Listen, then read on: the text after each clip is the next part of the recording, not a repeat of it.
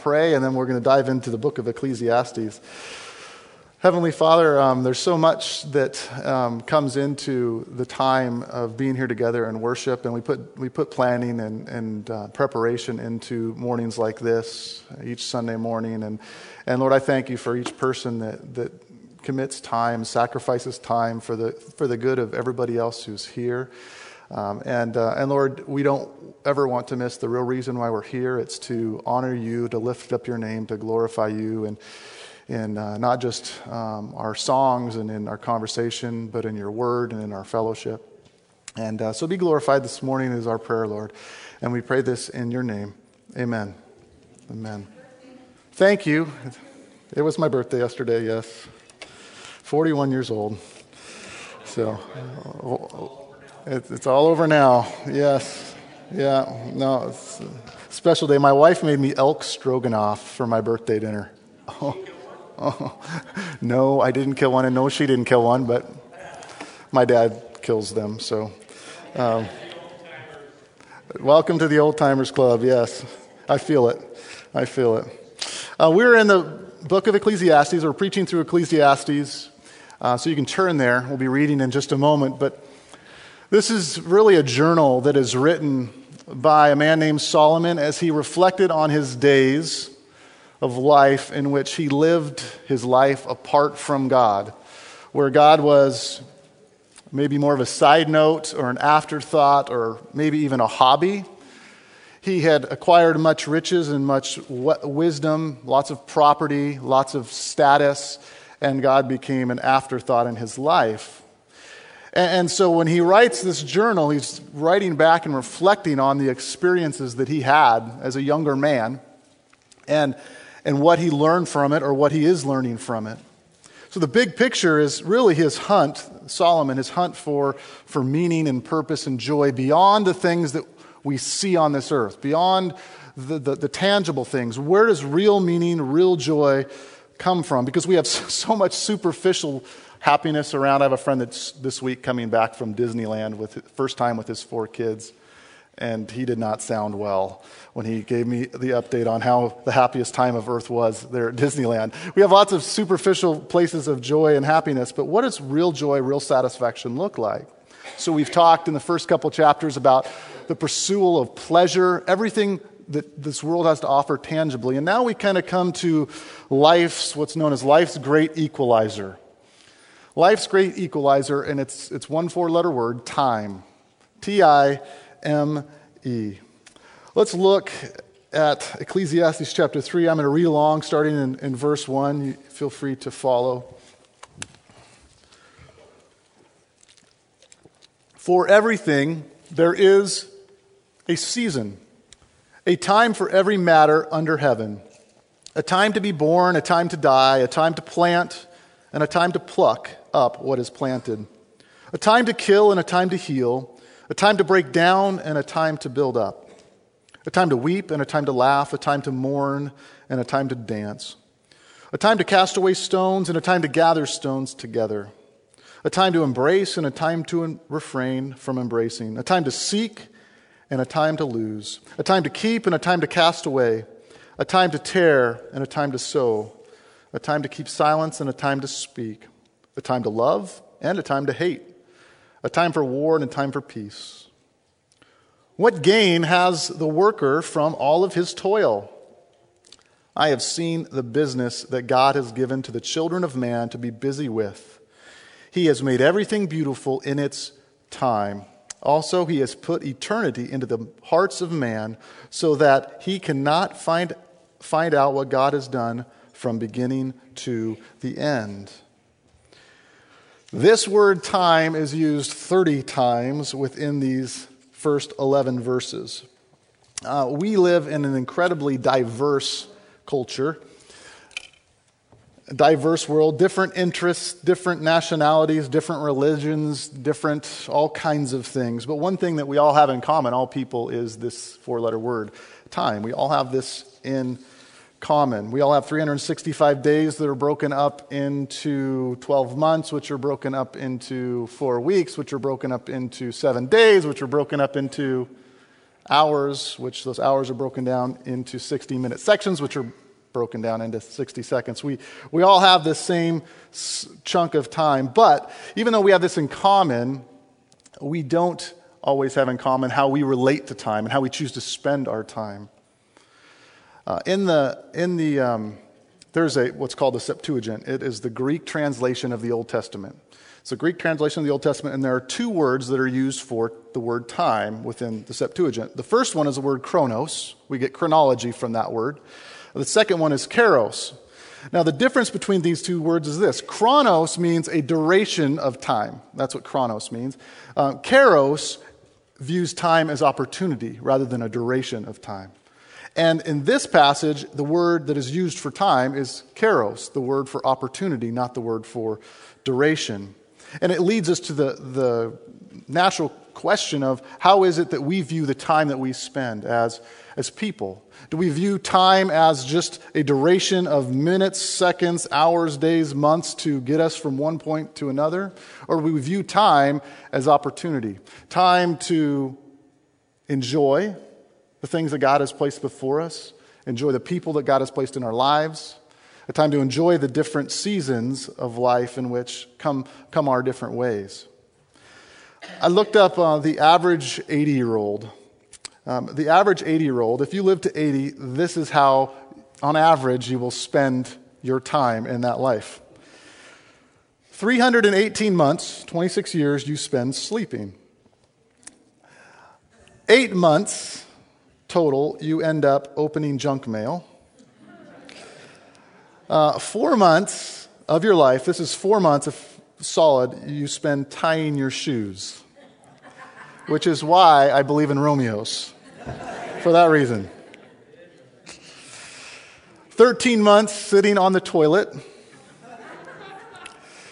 12 months looking for misplaced objects. Yes, it applies to some of us more than others. My kids are trained when we go to leave the house. They're like, Dad, you have your keys, your wallet, and your phone, and I never have all of them the first time. Okay, there's 6 years, 72 months of eating. 24 months just returning phone calls and emails.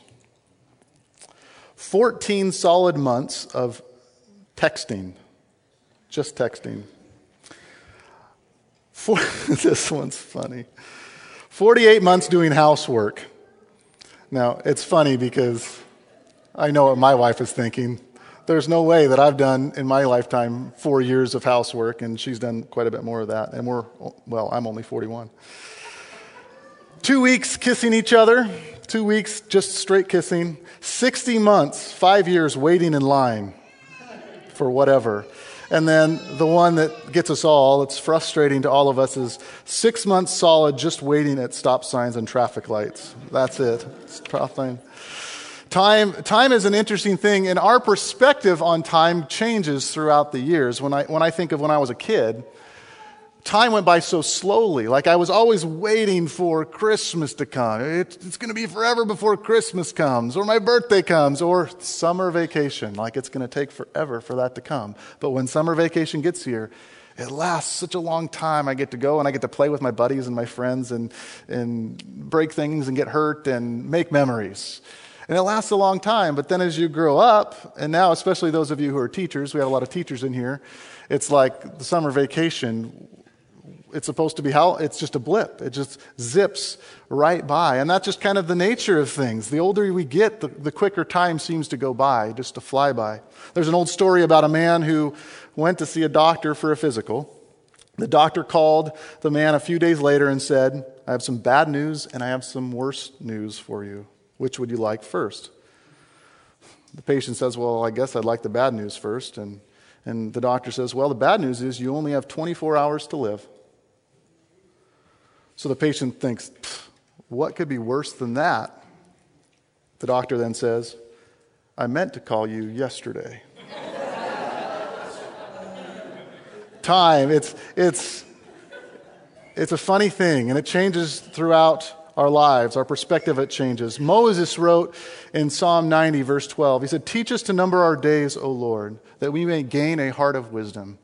Teach us, O Lord, to number our days so that we may gain a heart of wisdom.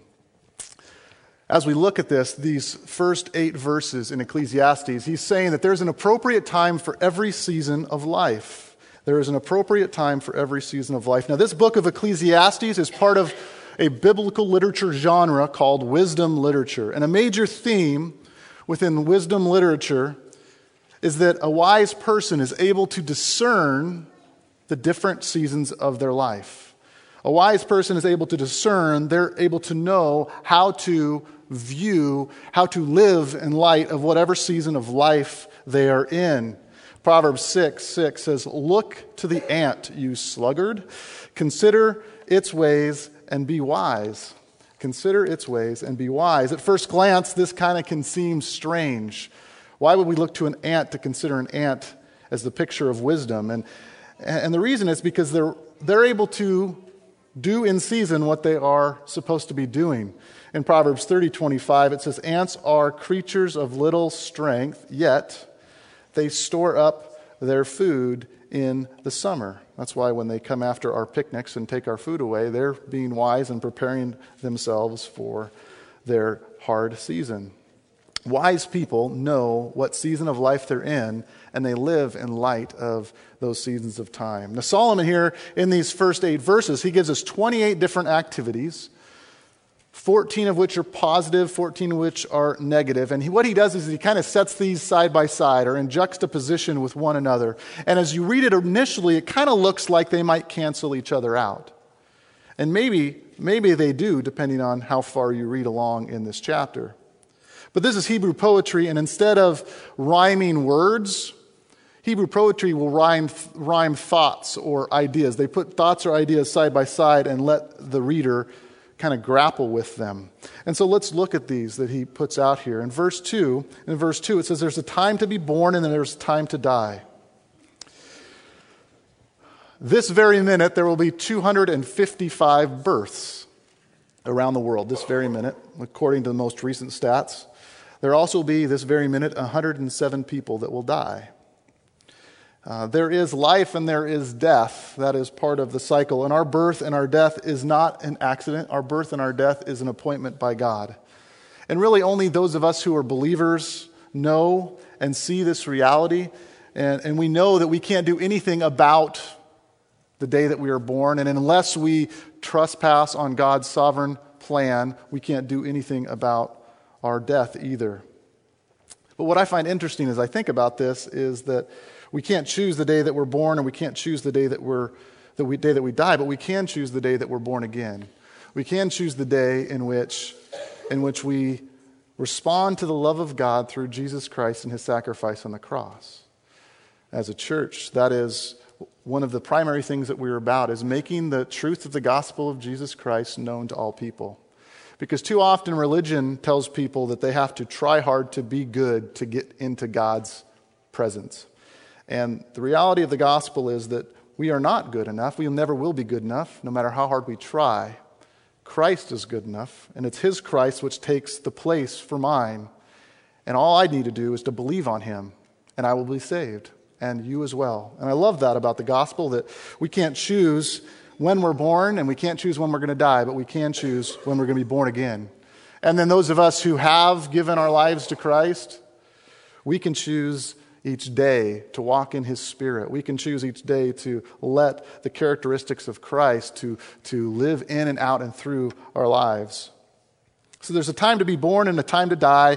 Next, it says there's a time to plant and a time to pluck up what has been planted. And many of us in this area or maybe if we're not farmers, we certainly like to have somewhat of a green thumb. We garden. We know that there are times that you sow, you plant your crop, and then there's times where you come along and you pluck your crop.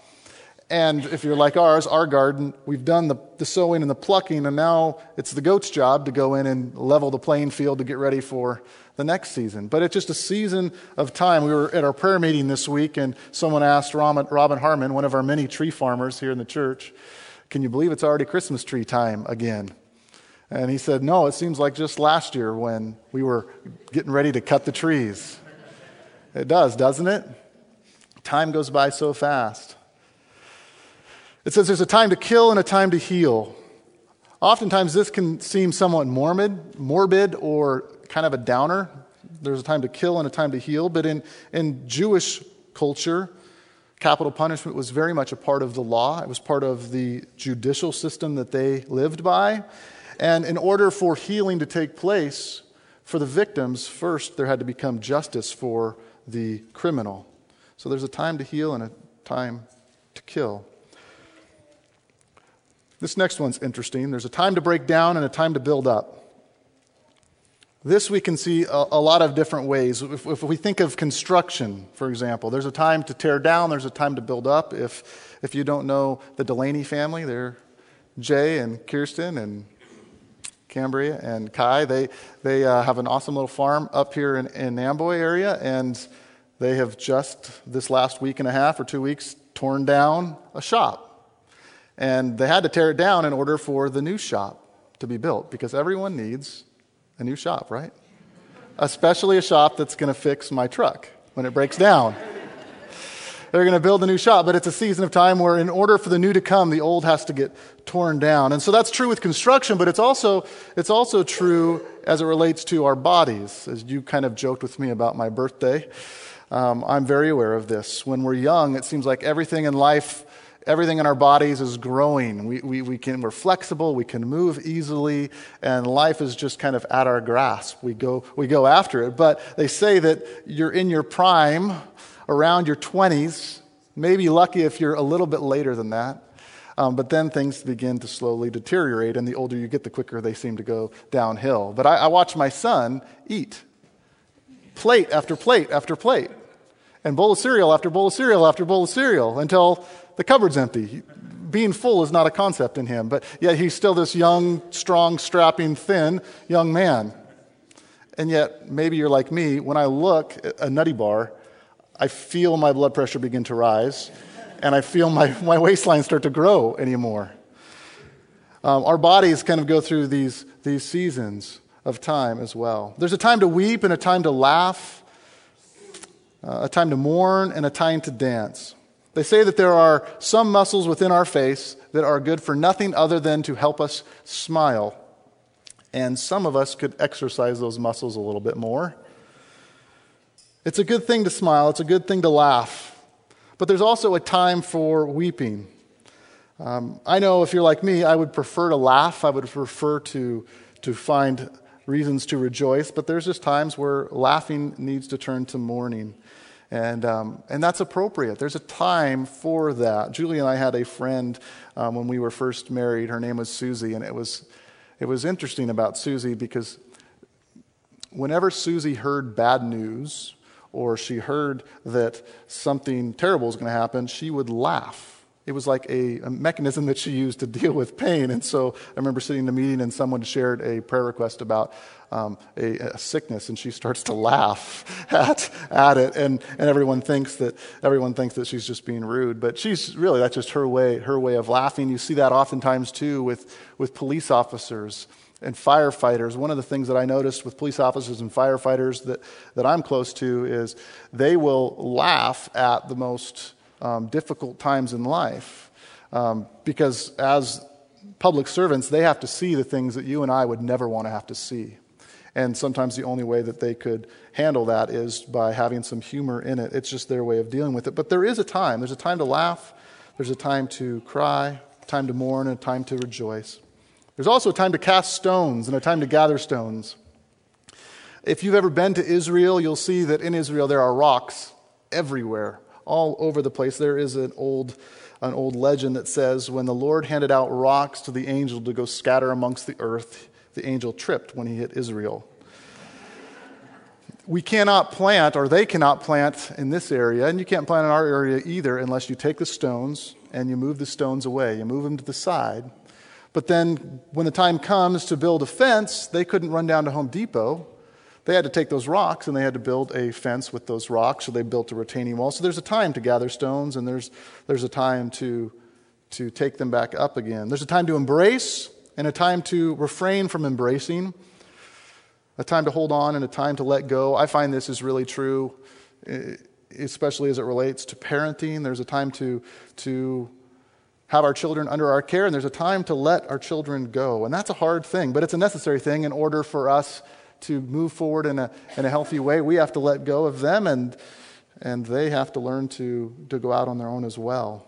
I was talking with a brother over lunch this week, and it was just kind of heartbreaking because not only do we have to let our kids go, sometimes we have to let other people go in our life because of different reasons. And I was sharing with this brother, we were sharing kind of just a heartfelt moment of how much we appreciated each other, and it brought to mind someone else that used to be in my life in a special way, and yet that person, because of some circumstances and some choices that he made, has broken fellowship with me, and it's hurtful to me to have to deal with that broken relationship. And although I would still call him a friend, we don't have a common bond anymore in our relationship with Christ. And so I've had to learn to not stop praying for him, not stop caring and connecting, but emotionally I've had to let go of that hurtful relationship because I see the choices that he's making in life. And that's just part of life. It's part of the season of life, the relationships that we have.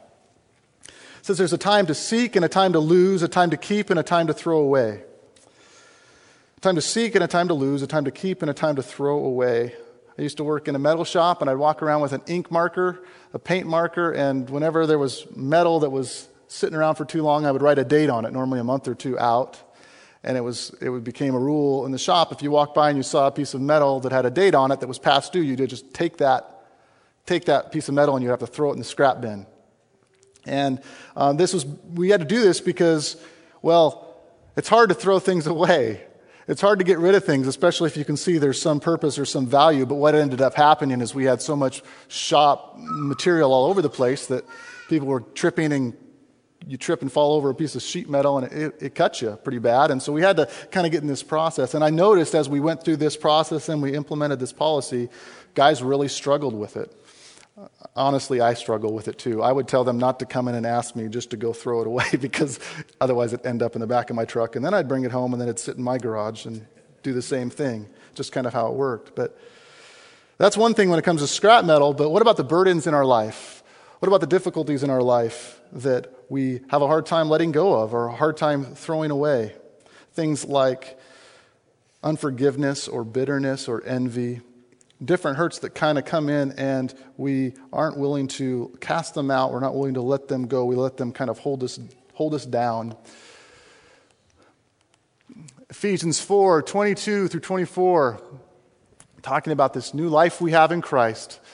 You were taught with regard to your former way of life to put off your old self, to get rid of it, which is being corrupted by its deceitful desires. I love that deceitful desires, because that's what we've seen in the first 2 chapters of Ecclesiastes, where Solomon is saying money and sex and alcohol and comedy, all of these desires are deceitful if you're trying to find meaning and purpose in your life from them. So Paul is saying in the New Testament, which is being corrupted by its own deceitful desires, to be made new in the attitudes of your mind and to be put on the new self, created to be like God in true righteousness and true holiness. This is the new life in which we are called to live. What are the burdens in your life specifically that you need to cast aside, that you need to lay down, that you need to stop embracing and holding on to? I'm sure of it. Actually, I know of it. There are many of us that have these burdens that are weighing us down, that we need to cast off. We need to renew our mind, as Paul says here. He then goes on to say a time to tear down and a time to sow. There's a time to fix things and there's a time just to throw things away. There's a time to be silent and there is a time to speak. There's a time to be silent and a time to speak. This is one that so often people get backwards. We speak when we should be silent, and when we should speak, we end up not speaking and we should be silent. This is one that takes great discernment. There's a time to love and a time to hate. This is a tough one as Christians. A time to love and a time to hate. Most of you may have heard of William Wilberforce. He met the alcoholic named James Newton. James Newton was the man who wrote the most famous hymn of all times, Amazing Grace. And after Wilberforce met Newton, it changed his life. He chose to follow Christ. And one of the first things that impacted Wilberforce after he became a Christian is he came back to Britain and he came face to face with the slave trade. And he wrote in his journal that it sickened him and he hated it. And so he spent the rest of his life, he was determined to fight for the abolition of slavery in Britain. And in 1833, 3 days before he died, Parliament put and passed the law abolishing slavery.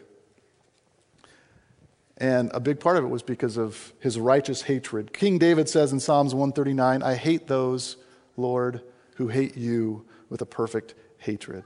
I hate those who hate you with a perfect hatred. There's a time to love and a time to hate. There's also a time for peace and a time for war. Because of the sinfulness of man and the depravity of our day, sometimes war seems to be the only means to find peace. So there is a time for war. Now, these first 8 verses, we see that there is an appropriate time for every season under heaven, every season of life, a balance of things. But the difficulty comes when we hit verse 9. Let's read verse 9. It says, what gain has the worker from all of his toils? He's saying, what profit is there in this? What's the benefit in knowing all of these 28 things? What's the benefit of life? Where does this lead, he says? What's the purpose? What's the profit of it? He seems so much to insinuate that there is no purpose, there is zero profit in it. And if you stop reading there, you stop living your life at that point, just with the knowledge of those first 8 verses, then maybe there is zero profit. But we have verses 9 and 10. And look what verses 10 and 11. It says this, I have seen the business that God has given to the children of man to be busy with. He has made everything beautiful in its time. Also, he has put eternity into the heart of man so that he cannot find out what God has done from beginning to the end. In other words, what he's saying here is that God gives us this experiential life. He gives us these opportunities in life, and he gives them to all of us. He gives us the highs, he gives us the lows, he gives us the laughter, and he gives us the tears. And he has made them beautiful in his time. He has put eternity into every heart of every living person so that he can find out what God has done from beginning to end. His simple conclusion is that life without God does not make sense. Life without God does not make sense. What it does is it leaves you in the hopelessness of verses 1 through 8. A life without God leaves you just in this emotional checks and balances, good days and bad days, and let's just kind of let things settle where they are, and we just kind of hit ourselves with new distractions, new pleasures, new joys, things like that. That's what he spends his time thinking about. He's saying God gives us these experiences so that we'll look for God in all things, that we'll look for God as our supreme prophet.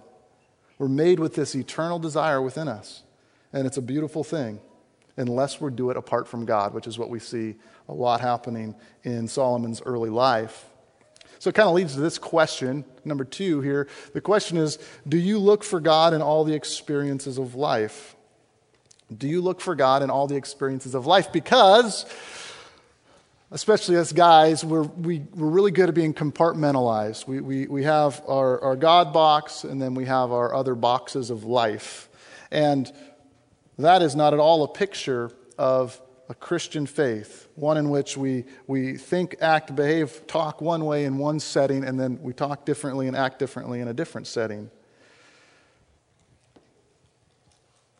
Solomon wisely concludes that God gives us these experiences in life, these things to go through so that we might look for him in all things. We are made with this eternal desire. And in the midst of that, God makes all things beautiful in the midst of that eternal desire. We have to factor eternity into everything. Which leads here, lastly, it's going to require faith on our part. It's going to require faith. God doesn't show us the whole picture all at once, so we must learn to walk by faith. We would be very lucky, and it's very rare that we would discover, and I don't think we can discover, actually, according to this verse 11, we can't discover what God's full purpose is in every event of our lives. We don't have the ability to comprehend it. We see the prophets wrestling with that question as well as the New Testament writers. We can't discover this full purpose. I have people ask me pretty often, especially in the midst of some of life's horrific events, why would God allow this to happen in my life? And at that moment, in that time, I simply say, I cannot speak for God in that. What I do know, and I say this as confidently and comforting as I can, I do know that in the long run, He does work all things well. He is for me. He is for you. He's not against me. I do know the truth that all things do work together for those that love God. All things do. But if you want me to explain why it happens, I have no idea. I have no idea, but I do know with absolute confidence that the truth of this passage and the truth of all of Scripture is true, that God does work all things out. He does work all things out in His time, not in our time, in His time. So we can know that in the midst of our mourning, especially, that He is working something good out in His time. In His time. Don't get stuck in verses 1 through 8 because that will lead to despair. Stay focused instead on the fact that He works things out in His time. There's an old saying that says that medical science can add years to your life, but only Christ Jesus can add life to your years. Only Christ can add life to your years. What it's getting at here is that King Jesus needs to be the crown jewel of your heart, of your life. Jesus said it Himself, abide in me. We see it also, seek first God's kingdom, not our own kingdom. And all these other things will be added unto us. God doesn't waste the hurts in our life. He does not waste the tears. But He does make them new in His own time. I don't know, anybody in here like jigsaw puzzles? Some of you? Okay, I didn't look at your hand. I think you're weird. I look at a jigsaw puzzle and I start to sweat. I have a panic attack. It's impossible. And the reason why is this. I'm not trying to offend you. You're not really weird. But when I look at a jigsaw puzzle, I see all these pieces all over the place. And what happens if a person lives in verses 1 through 8 is they're picking up one piece of a jigsaw puzzle and they're putting it right up to their face. They're saying, what does this picture look like? What does this picture look like? And it just leads to madness because, of course, you can't know. You don't know what it's going to look like. But when the puzzle piece goes down and the whole picture is put together, then you can see the landscape. You can see what God is doing, the big picture. Because God does all things in His own time, and He makes everything beautiful in His time. In His time. What our job to do is to walk by faith in the midst of that, to trust Him in the midst of that. Sometimes things are really big, and sometimes we're forced to trust God when things are really difficult. But as we look at this, we're to trust God in all seasons of life. The good, the bad. We give thanks when there's time to give thanks, and we cry out when it's time to cry out. One of the passages or verses that I memorized as a young man is one that has stuck with me, and it's Hebrews 11:6. It says, without faith it is impossible to please God because anyone who comes to Him must believe that He exists and that He rewards those who earnestly seek Him. As we look at the book of Ecclesiastes, as we hunt for meaning, especially meaning in the chaos of our schedules. I mean, can we admit to that? Our schedules are chaos, especially out here in our area. We have to drive to everywhere in Yakult. And so our schedules can get busy, especially if we have anything outside of town and home. Schedules can get really busy. So how do we find meaning and purpose in the midst of that? Well, we have to understand, we have to know that God gives the seasons of life and all things are appropriate in their time. And that God makes all things beautiful in His time. And in the midst of that, we walk by faith. We walk as His children, trusting Him, not looking to the world around us for the answers, not looking to the next pleasure that will salve our hurt. We look to the only true answer. We look to faith in our Savior. And that's the encouragement this week, because I know that this applies to just about every one of us, because we all live according to time. Let's pray. Father, I pray for your presence in the midst of our schedules, and I pray that you would give us discerning hearts to not just try to make it through the seasons of time and just looking at the next deadline that we have to get through so that we can rest, but that you would help us to be present in the midst of every activity of life. Help us to feel deeply as people. Help us to laugh when it's time to laugh and cry when it's time to cry. Bring our hearts alive. Lord, we ask that you would be the one that drives our decisions, that drives our words. Lord, help us to see more acutely the needs of the people around us and then to strive after meeting those needs, loving those people, taking care of those who need it at that particular time. And Lord, I pray especially for those that are in a difficult season of time today. Lord, I pray that this message from your word would be a great encouragement to them, and I pray that you would increase their faith and their trust when they feel your absence, that you would draw near to them, and they would trust that in the midst of this difficulty, that you are working out, just like the jigsaw puzzle, you're working out all things to be beautiful in your own timing. Lord, we love you so much. We thank you don't leave us alone. We thank you that you do work together for the good for those of us who love you. Help us to love you more, Lord. We pray this in Christ's name. Amen.